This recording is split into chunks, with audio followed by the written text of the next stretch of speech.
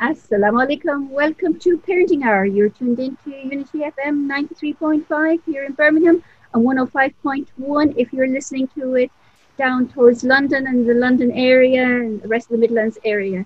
Welcome to this evening's show. We're very happy to be with you this evening.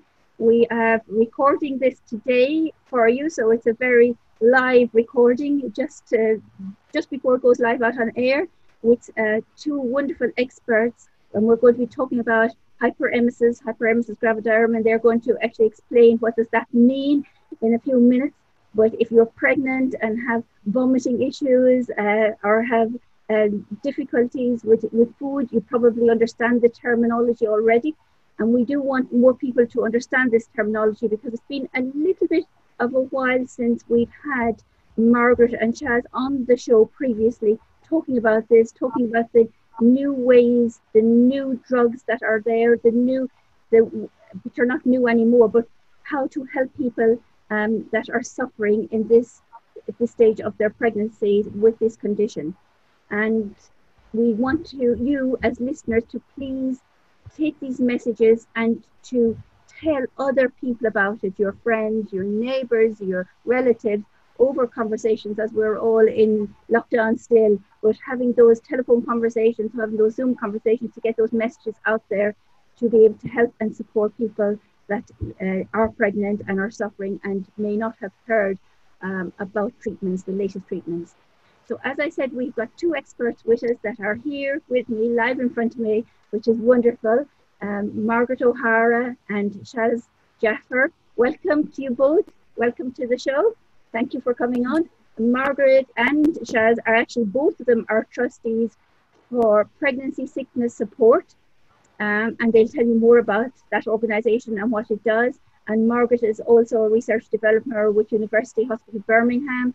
Chaz is doing a lot of other research and a lot of other work with abuse and violence as well. So I'm sure she'll be able to tell you a lot about her work as well, what they're doing. So I'm going to pass over to them. Welcome to you both.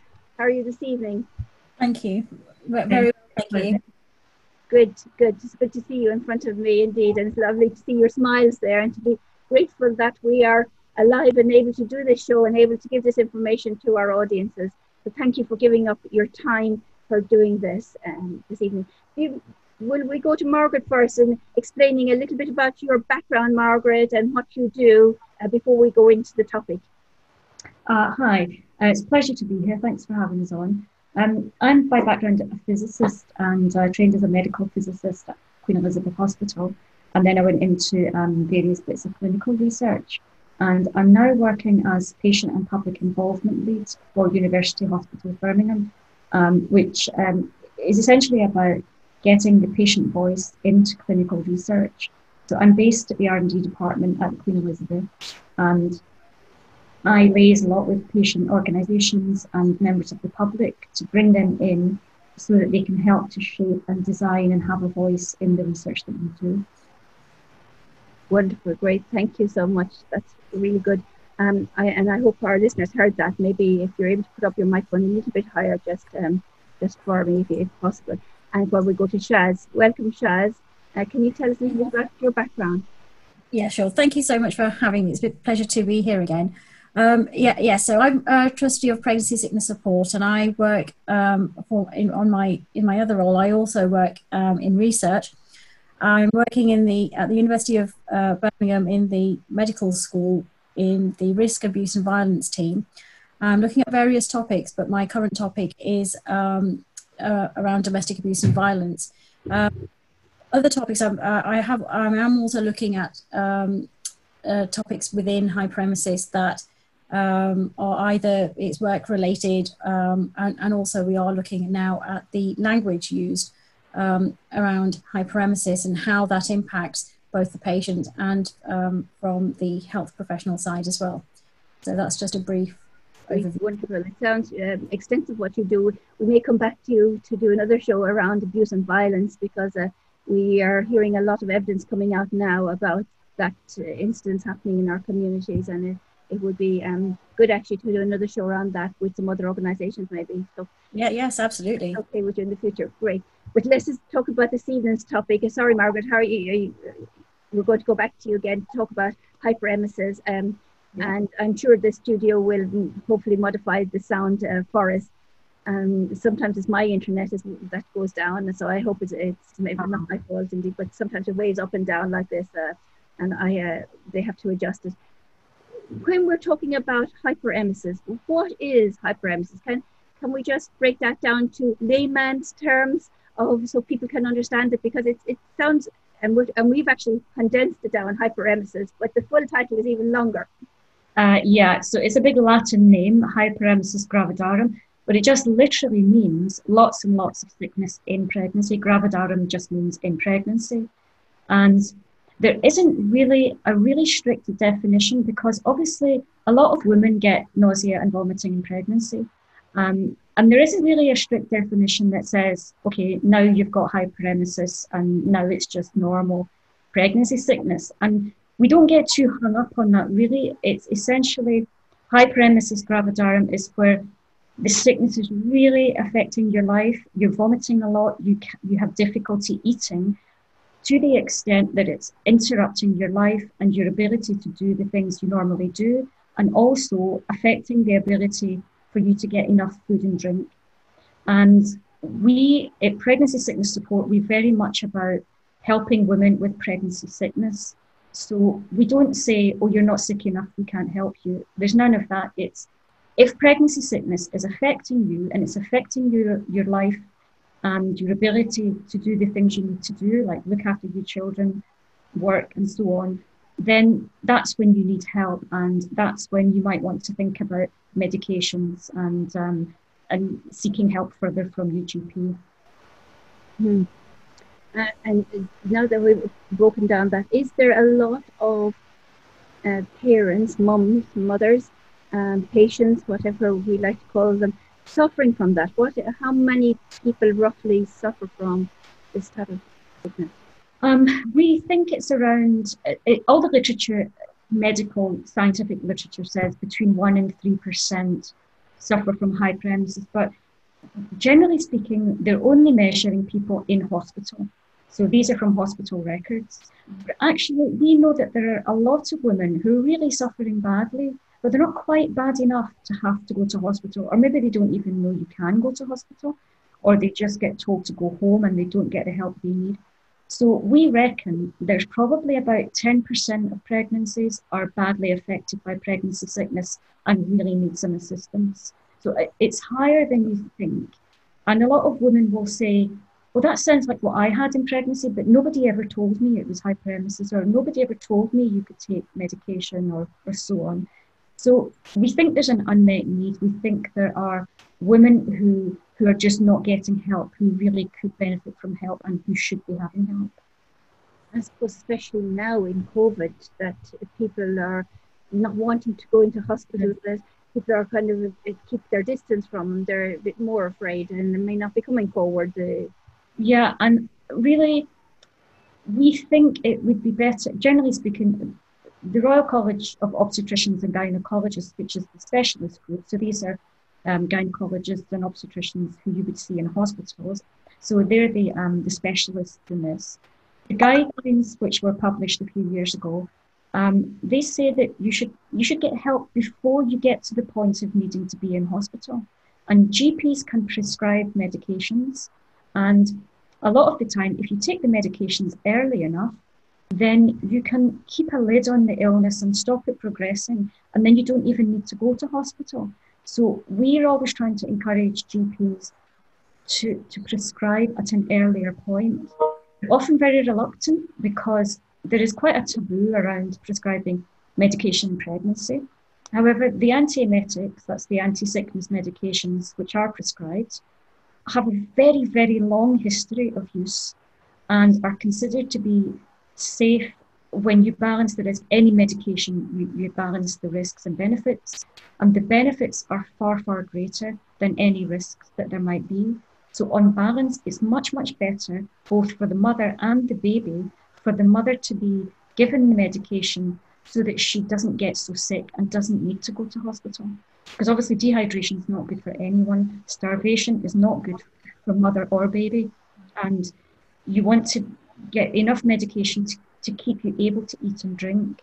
And sometimes that means you might need medication as early as 5 or 6 weeks of pregnancy. It's not uncommon. And hyperemesis generally hits pretty early and quite hard. It can often be very sudden. And if women aren't prepared, they don't know what to do. And by the time they seek help, it's already too late, and they already do need to go into hospital for some extra assistance. And what you get in hospital is fluids. So you'll get a drip with a needle in your arm, and they'll put fluids in because you're so severely dehydrated and you just need rapid dehydration. And sometimes they'll put some glucose in the drip to give some energy, and sometimes some vitamins. Very, very important to get thiamine. Thiamine is an essential nutrient for your brain, and you can only store 6 weeks worth of thiamine from what you're eating. So if you're ill for longer than 6 weeks, then after a few weeks, you start being depleted in thiamine. And it's really, really important to get that replaced because you need it for your brain. Otherwise, you can end up with a condition called Wernicke's encephalopathy, which is where your brain swells up. And once it gets to that stage, it can be very dangerous. Wow. That sounds very, very dangerous for us and very serious. And it's really good that we're getting this message across again. I know it's been a while since we spoke about this, but it just shows how important we need to be constantly getting this message across, because I'm sure there's a lot of parents, especially now, that are not coming forward, that are very afraid, that have heard those messages over years and years and years about tablets and stay away from everything, and are cautious about taking any kind of drug medication. Yeah. I mean, nobody wants to take drugs in pregnancy, but sometimes you have to, just because you have this illness. There's nothing you can do about it, and you do need medication to help you get better. And if you wait until you go to hospital, well, they'll just give you the medication in the hospital. They'll give you it in the drip. So you're not saving yourself from having this medication. You're just delaying it. And in fact, you might end up needing it for longer, because if you delay it, you might be sick for longer than you would have been if you had taken it early. So when you have hyperemesis, I mean, really, there's no avoiding the medication. You are going to need it. And it is worth remembering, I don't want to terrify anybody, but it was a fatal condition. Before modern medicine, around 10% of women with hyperemesis would die from the condition. They would essentially die of starvation. So it's not something to kind of mess around with. It's not something that you should treat lightly. It really does need treatment. And maybe other people in your life might be feeling a bit worried about that. Your husband, your mother-in-law might be saying, oh, but what about medication? But I mean, really, if you have hyperemesis, you're really past that point where you have a choice in the matter. You've really got to get treatment as soon as you can. Is it any more common in different ethnic minority groups? You know, we're a couple. COVID has come to mind. Where it affected Pacific minority groups more in illness and in death, unfortunately. Rest in peace, all of people that have passed away from it, and but it has affected different minority groups more. How about hyperemesis? Is there any evidence of this? Do you know? No, not really. We think it's a human disease. It can affect anybody from any walk of life, any ethnicity, any country, any age. But having said that, I think there is a factor in that people from certain ethnic minorities may be less likely to seek help early, and they therefore might end up more likely to be hospitalized. So they sometimes show up in the figures when they look at the statistics, because they generally only look at hospital statistics. It might look as though there are more ethnic minorities there, but we think that's because they are less likely to seek help early, and they're more likely to end up much, much worse and needing to go into hospital. But it's not like COVID, where there seems to be some actual higher risk. Mm-hmm. And also, I think that if we talk about the Asian community, that they would be in a bigger family network, and the advice coming from their peers and their elders is always going to be to try herbal remedies or well-known remedies that have helped in the past but not suitable for hyperemesis, but they may have helped in pregnancy anyway, to them first before they've approached health professionals. So that's why they could end up being hospitalized, because they were in a condition where they actually needed hospitalization because they didn't seek help early enough, and didn't get to the GP to even ask for antiemetics, or maybe they didn't know that this was even a condition that they needed to ask for antiemetics or to be able to take drugs, or even quite simply that other members in the family had a beautiful pregnancy, as we put it, where they're glowing, everything works perfectly, they're not really vomiting, they're eating well, and then suddenly the person who's suffering from hyperemesis isn't able to eat, and they may even be hiding it because they don't want the family members to know that there is something wrong, or they didn't know there was something wrong, and they just try to cover it up and think that it will go away, but it's hyperemesis and it won't. Mm. And I'm wondering there maybe also about language difficulties and not able to understand if there's a lot of difficulties there in understanding English or who to contact, and maybe bringing if they're bringing members with them to do translation, that they might be translating it properly, what's going on there and what's happening as well. So, but all of those contribute to people not coming forward early enough. I'd say so. And even for women whose English is the first language, sometimes report that they just feel like the GP is not hearing them. And they're trying to explain how bad this is, and the GP saying, oh, it's pregnancy sickness, everyone gets pregnancy sickness, just deal with it. And they're led to believe there's something wrong with them because they can't just deal with it. And I think that exists anyway, but for women from ethnic minorities, perhaps that is even further compounded by actual linguistic difficulties or having it translated through someone else. And I think sometimes women who call our helpline, they find it beneficial to take someone with them to the consultation, a friend or their husband, because when you're sick, I mean, it's just so difficult to speak up for yourself because you feel so awful, and it can help if somebody comes with you. But I think there are issues there around standing up to authority and being seen to contradict a medical professional. And I think that's very, very difficult for people from lots of different socioeconomic backgrounds, and perhaps also compounded by ethnicity as well. The people that contact your organisations that you're both trustees with, how do they contact you, or how do they know about you? We've got a website, and we run a helpline and web chat, and we have quite a large social media presence, and we do try to advertise within maternity units and gynae units where women are treated. So we have cards that we ask midwives to give out, but a lot of it is word of mouth. And we do sometimes run media campaigns around certain events. The Duchess of Cambridge was actually really useful for us in terms of advertising and raising awareness. And now people have heard of hyperemesis before she was pregnant. Nobody has ever even heard of it. So that does help. But we're always looking for any midwives or any health professionals who are interested, who can help us to do that, who can download a leaflet and put it on the notice board in the waiting room. Any of that is really helpful, because we don't really have the resources to do, we're not a massive charity who have the resources to do a big poster printing campaign.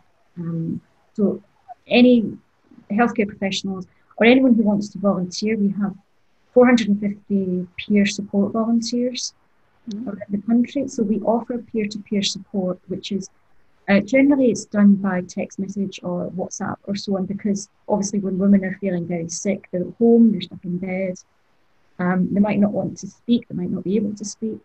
So the peer supporters are women like Shaz and I who have had hyperemesis.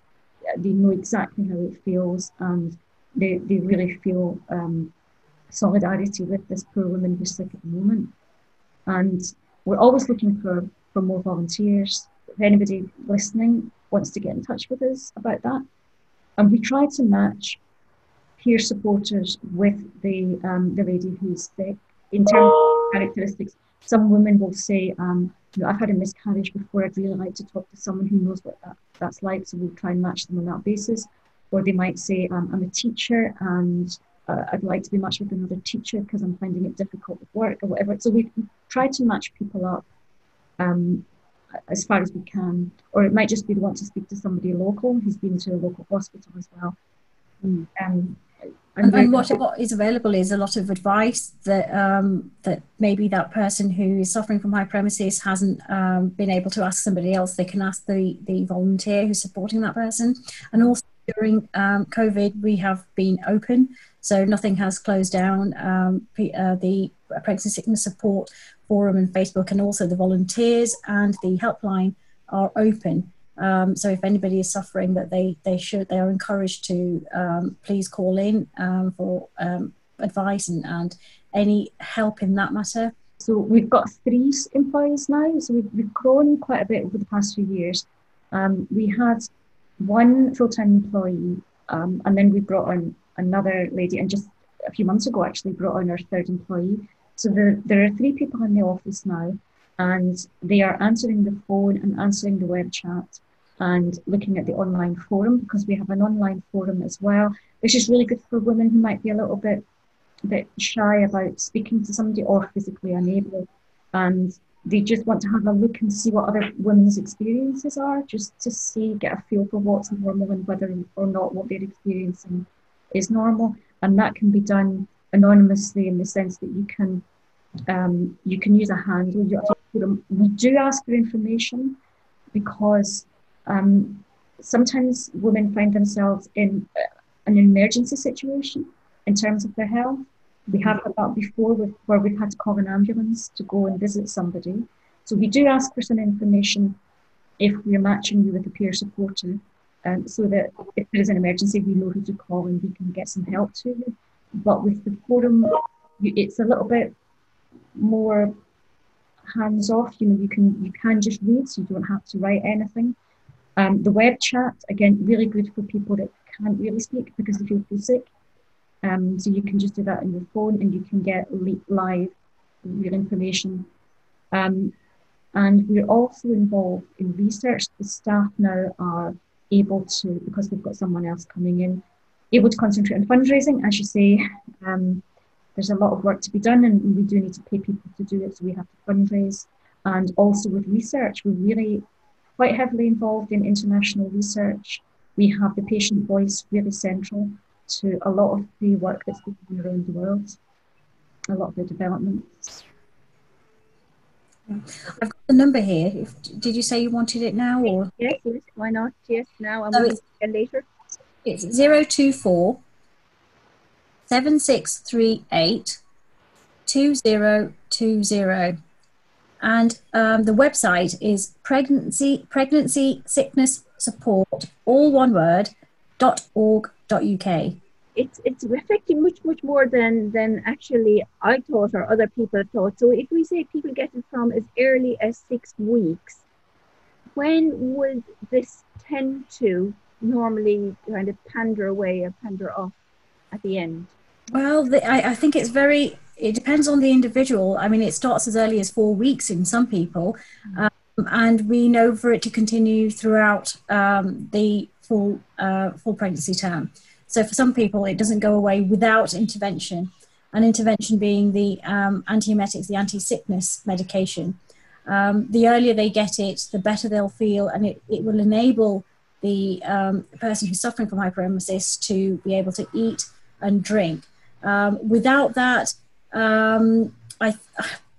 it depends on the person. It may carry on for the full term, or it could sort of start tailing off maybe the last trimester, but it's very individualistic. For me, I suffered all the way through, and I was uncontrollable unless I had antiemetics. And it wasn't just one for me, it was a mix of at least 3 to get me under control. And even then, I was only able to eat by 6 months for one pregnancy, and in another, it wasn't until month 8. I think some women get remission maybe around halfway through pregnancy. For me, I had antiemetics really early because my mum and sisters had hyperemesis, and I was forewarned. And I did a lot of research beforehand and found out about treatment. So I had quite early treatment, and My symptoms got a lot better from about week 18 to 20, although I needed to take the antiemetics for the entire pregnancy. So I was kind of okay in the second half, but only if I kept taking the tablets. If I stopped taking them, then I would go back to being sick again. But my sisters didn't get early treatment and they were sick through the whole pregnancy. So I think that really shows the difference between getting early treatment and not getting early treatment. So it is really, really important. Oh, listeners, we're coming into a commercial break, but I really don't want to stop for this commercial break because this conversation is so interesting, and I'm sure you're finding it so informative as well, that there is medication, treatment, support out there for people that are going through hyperemesis that you may not have come across before, you might never have heard about before. We want you to spread this word, listeners, please, to all your contacts so that you're getting that message out there that there is help and support there. I'm going to come back after this commercial break and we're going to talk more about hyperemesis and give you some more examples indeed. Our listeners will hold on here while we go into a commercial break. So don't go away, tune back to us soon, inshallah.